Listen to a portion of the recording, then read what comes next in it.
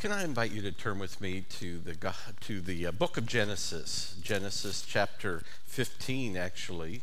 As we prepare to receive God's word, I'll invite you to stand with me. Will you pray this prayer with me? Lord, this is your word to me today.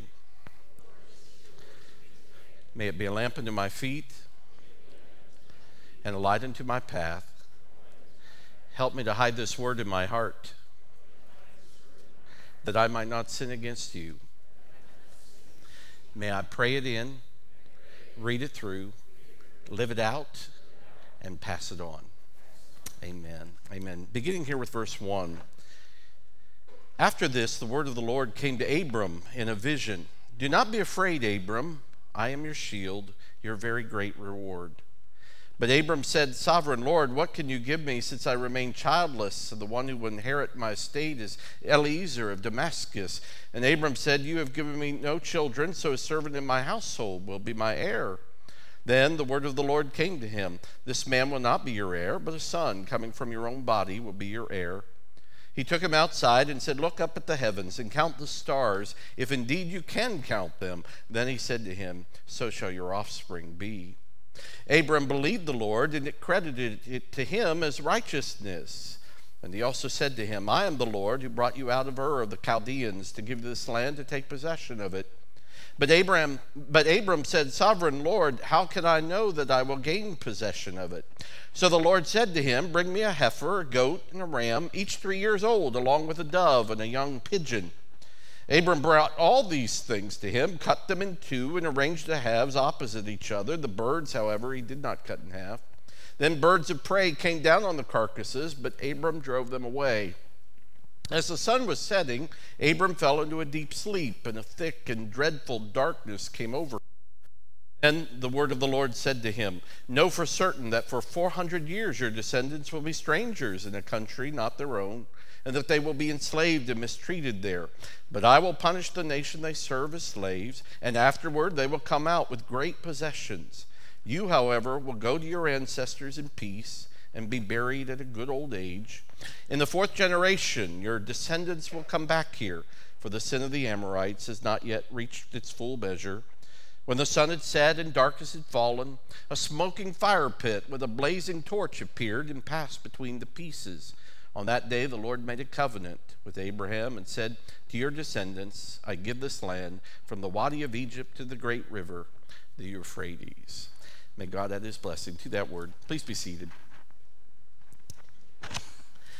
Well, if you've been with us these several weeks, we've been talking about commitment and the power of commitment in our life. And the truth is, if we were really honest this morning, we are afraid of commitment because we're afraid of being trapped. And yet, commitment is where we experience identity. It is where we experience a sense of understanding and belonging and freedom and ultimately a better life.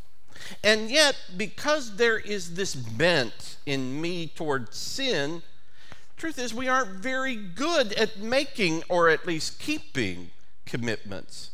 We make a commitment and then we fail.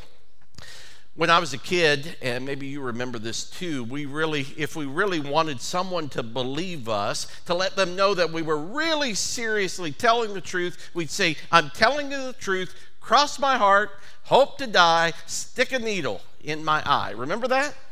Now that's kind of gruesome. Think about it. Who came up with that? If I'm not telling the truth, may bad things happen to me. And because we know that we are untrustworthy, we can project that onto God. We wonder, can I trust God? If I trust God with everything, is he going to hurt me? Can I trust God in my relationships? Can I trust God with my money? Can I trust God with my sexuality, with my time, my life, my death? Can I trust him with my children? In Genesis here, we see God intends to bless the world with a new redemptive movement, and he comes to a man named Abram. Later, he will become Abraham. But God says to Abram, I want you to be my guy. I'm going to give you a son, and I'm going to begin a new community with you. I'm going to bless you to such an extent that through you, I will bless the entire world. And I will give you a land, and I will show you, and will take you there and give you possession of it. So Abram is called to leave everything he knows, his family, his language, his culture. Abram is asked to do this great task, to leave it all for God. But Abram replies, "Sovereign Lord, how can I know that I will gain possession of it?" Now, if you think about that, there's an interesting tension in that statement. Abram acknowledges, "You're sovereign Lord." He's in charge. He's got everything. He's in control. But he asks the question, can I really trust you? Can I really trust you? How do I know that I can trust you? How do I know that you're actually going to do what you say? How do I know that you're not going to hurt me? Now, if I was the sovereign Lord, I might be tempted to say, "Well, puny little man, how do I know that I can trust you?" But God doesn't do that. God responds this way. He says, "So the Lord said to Abram, bring me a heifer, a goat, and a ram, each 3 years old, along with a dove and young pigeon." So Abram brought all these things to him, cut them in two, and arranged the halves opposite each other. Now, capture that image in your mind. What in the world is going on here? Well, in the ancient worldview, people were, when they were ready to make a commitment, they would do what was called a covenant. Covenant is really just a word for a promise, but it's not your pinky swear kind of promise. It is a most solemn vow that binds people together who know each other. So you know me, you can trust me. I will do what I say based on our relationship with one another. Now, now notice here what's involved. It is in fact an oath of malediction. In other words, may something bad happen to me if I don't keep my word to you. So they would take the animals, cut them in half, put one half here, one half on the other side there. If you've ever gone into Starbucks and heard someone order a half calf, this is where they get that from. That was bad, I realize. But the implication was, listen, if I don't keep my word to you, may the same thing that happened to these animals happen to me. Then together, the parties would take what was known as the covenant walk between these two sides of the line of animals. Now, I know this looks gruesome. It is bloody to us. In Hebrew, when they spoke of covenant, they said it this way. They said, we would cut a covenant. Cross my heart. Hope to die. And someone owes me a gift card, I guess. Hey. Cha-ching, yeah. Now, some of you don't know that rule, but if I hear a cell phone go off, it's supposed to get me a gift card, but that. We'll talk about that later. Now, a covenant, I want you to know, a covenant is different than a contract.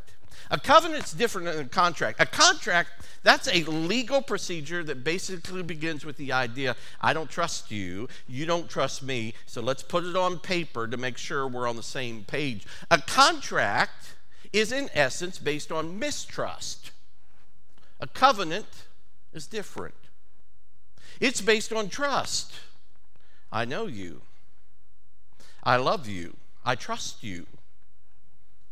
You know, that's the difference between a marriage as covenant and a marriage as a contract. Yes, there are legal concerns when you get married, but marriage is not based on the legality of it. It's based on relationship. Marriage is a promise. It's based on trust and love and respect. It's a heart thing. So when you sign a contract with your cable company, that's not a heart thing, is it? You get a better offer. A covenant is for family. In a company, you sign a covenant, you get fired. In a family, you get fired. Oh, here we go. I know Kevin's working on that. Should I just use this? Okay. In a family, you can't get fired. See, a family is built not just on the fact that a person is born, but when someone makes a promise. I'm your daddy. As long as you live, I will always be your dad. I don't care where you go or what you do. You can betray my values. You can turn your back on God. You can break my heart. You can spit in my face. I'll always be your dad. It's a heart thing. That's a covenant. So God comes to this little man, Abram, from nowhere and says, I will be your God. I will love you. I will walk with you. You can trust me. And by the way, this is what establishes Israel. They were always talking about God as the God of the covenant. They use that word more than 300 times in Scripture, and they would talk about how God was always making a covenant with his friend Abraham. And God made a covenant with Noah, and then with Moses on Mount Sinai, and with David when God made him king. And you think about it, I kind of chuckle. When God made the covenant with Noah, remember that story, God gives him a sign. I promise I'll watch over you, God says, and won't ever flood the entire earth again. And the sign was the rainbow. Noah had to love that. Jen Martin took a beautiful picture last weekend at Camp Gideon at the youth retreat of the rainbow she saw there. And Noah just loved that. Then God said to the man Abram and said, I'm going to make a covenant with you and your people, and I will give you a sign to remind you of the covenant we have together. And you remember that sign? Circumcision. That had to be a little bit disappointing to Abraham after Noah got the rainbow. We're not going to show you a picture of that, okay? Not going to go there. Notice here then that after this covenant is spoken about, we're expecting a covenant walk. But something strange happens. Ancient people would have known something's not quite right here. Listen to the words again. As the sun was setting, Abram fell into a deep sleep, and a thick and dreadful darkness came over him. When the sun had set and darkness had fallen, a smoking fire pit with a blazing torch appeared and passed between the pieces.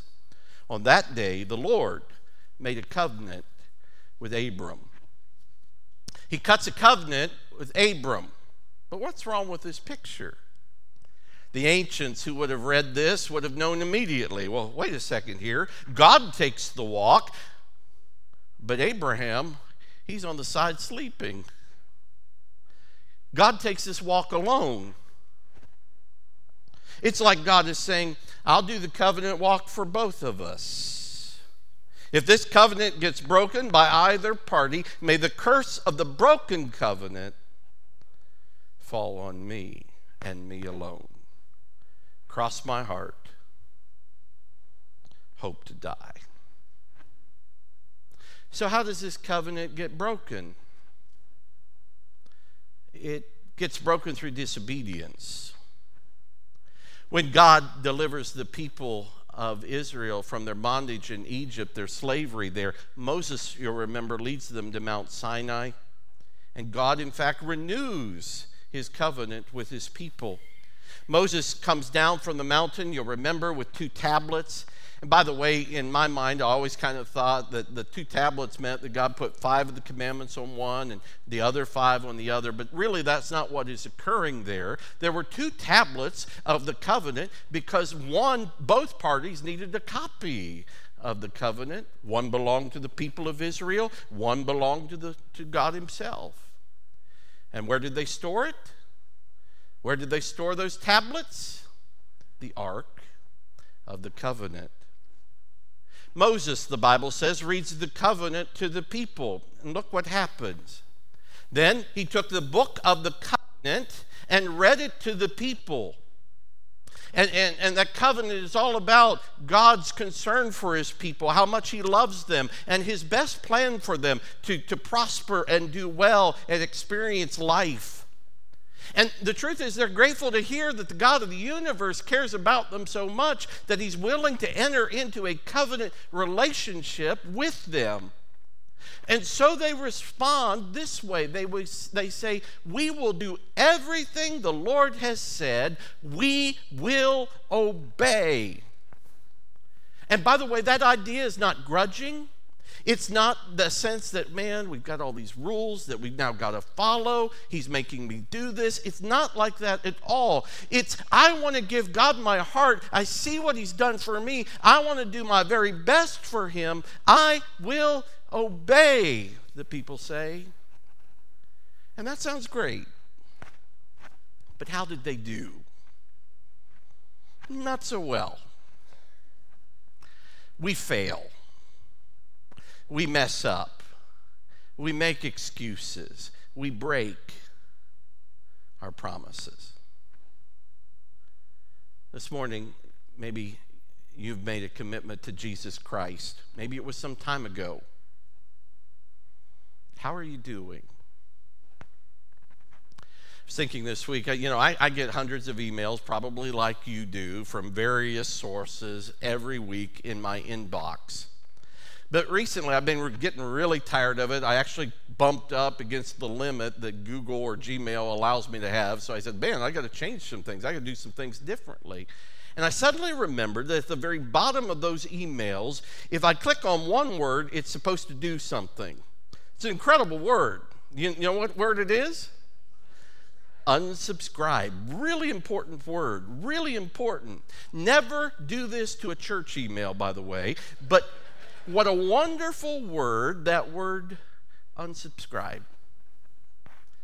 But here's the thing.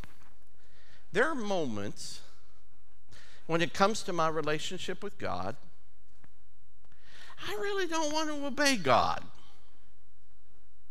When it comes to my sexual appetite or his rules for relating to my brothers and sisters, unsubscribe. I don't really want to be generous as he teaches us. Unsubscribe. I don't really feel like praying. I don't feel like studying his word. Unsubscribe. Some of us have checked out. Now, Moses does something really kind of strange here. The Bible says Moses then took the blood of the covenant. Remember, animals die for this, and sprinkled it on the people. Boy, I couldn't do that today. I'd lose my job in a heartbeat. But this is what it says. This is the blood of the covenant that the Lord has made with you in accordance with all these words. It's a reminder of the seriousness of this covenant. To break it means death. Something else has died for it. But eventually the people of Israel break the covenant. They disobey. They do it again and again and again. So God sends Israel prophets, and they come along and they announce this. They say, Jeremiah, the days are coming, declares the Lord, when I will make a new covenant with the people of Israel. A new covenant. I'll make a new promise. It will not be like the covenant I made with their ancestors when I took them by the hand to lead them out of Egypt, because they broke my covenant, though I was a husband to them. God says they broke my heart. The picture there is of a bride and groom, and the bride has just walked away. When a couple stands at an altar, the pastor used to say, does anyone know of any reason why this woman should not be married to this man?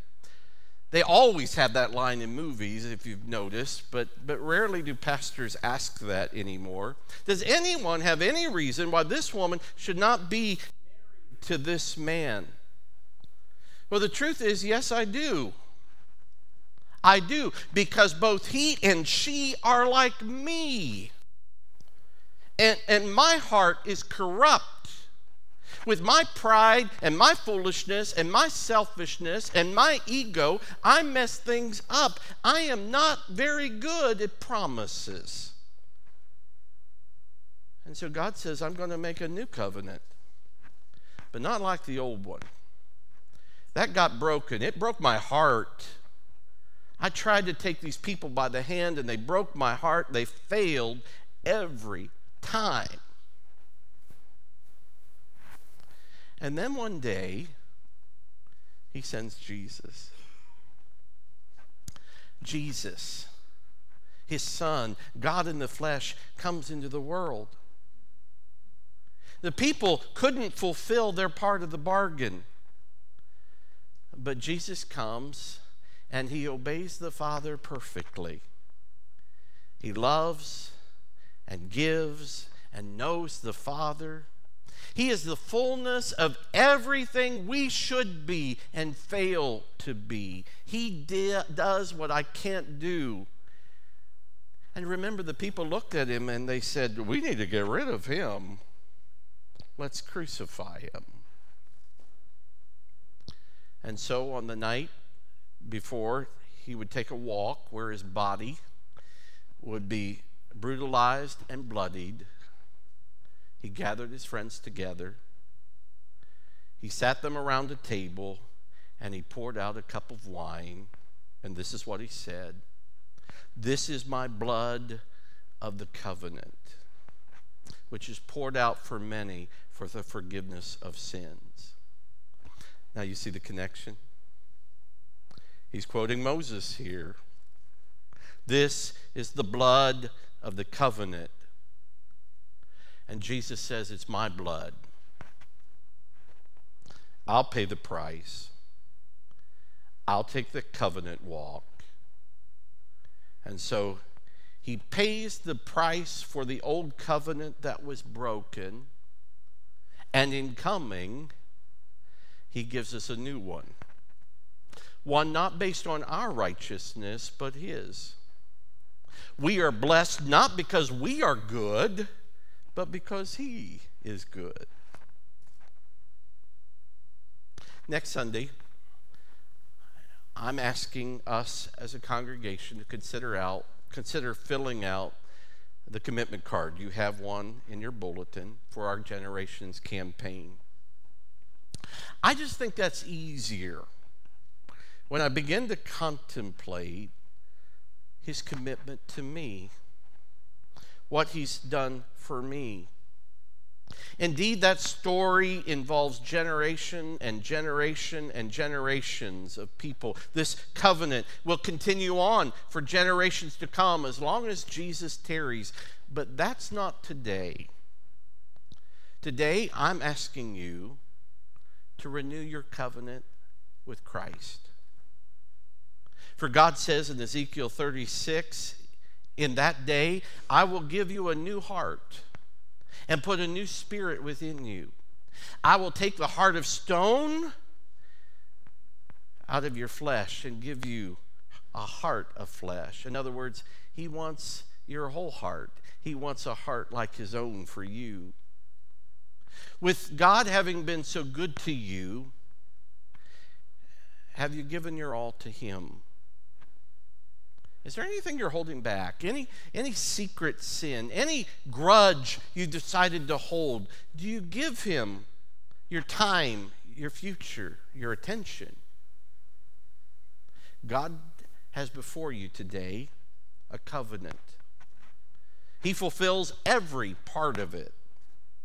And all you have to do is accept it, receive it, and with your whole heart say, Jesus, I'm yours because you have given your all to me. I can trust you with my whole heart.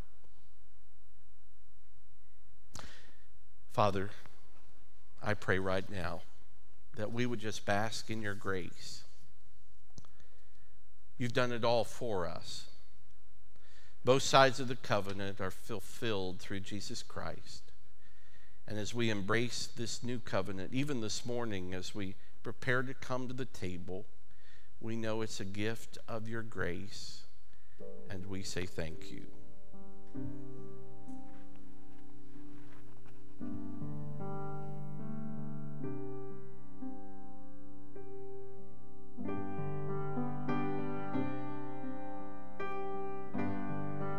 Let's stand and sing. Marvelous grace of our loving Lord, grace that exceeds our sin and our guilt, yonder on Calvary's mount outpoured, there where the blood of the Lamb was spilled.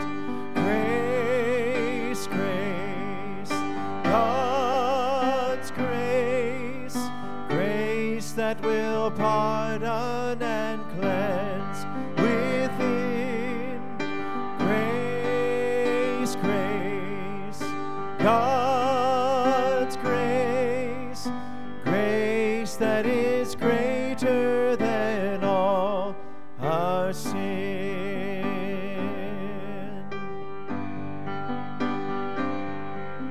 Sin and despair like the sea waves cold threaten the soul with infinite loss.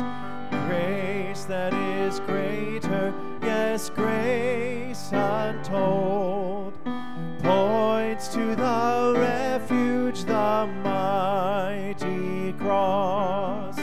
Grace, grace, God's grace, grace that will pardon and cleanse within.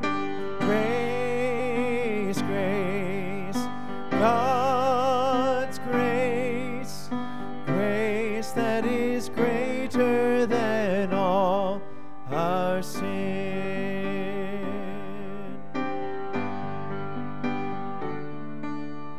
Dark is the stain which we cannot hide.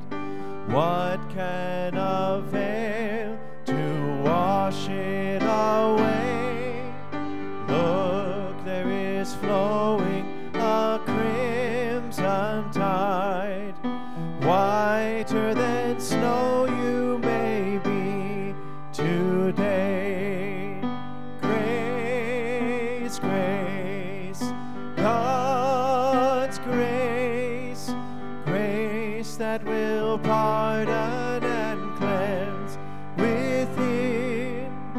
Grace, grace, God's grace, grace that is greater than all our sin.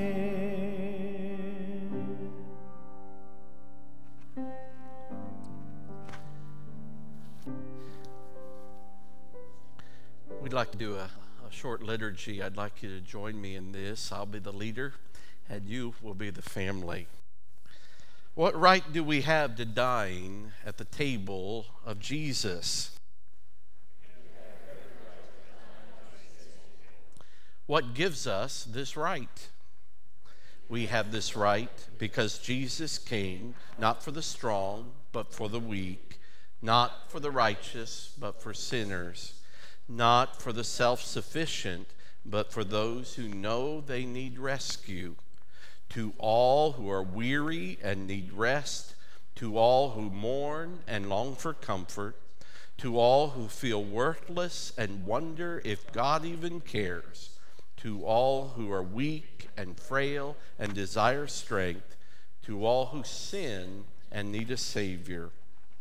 Jesus welcomes into his circle, adopts into his family, and reserves a place at his table. For he is the mighty friend of sinners, the ally of those distraught, the defender of the indefensible, and the justifier of those who have no excuse left. We come to the table because we've been invited. We come in faith.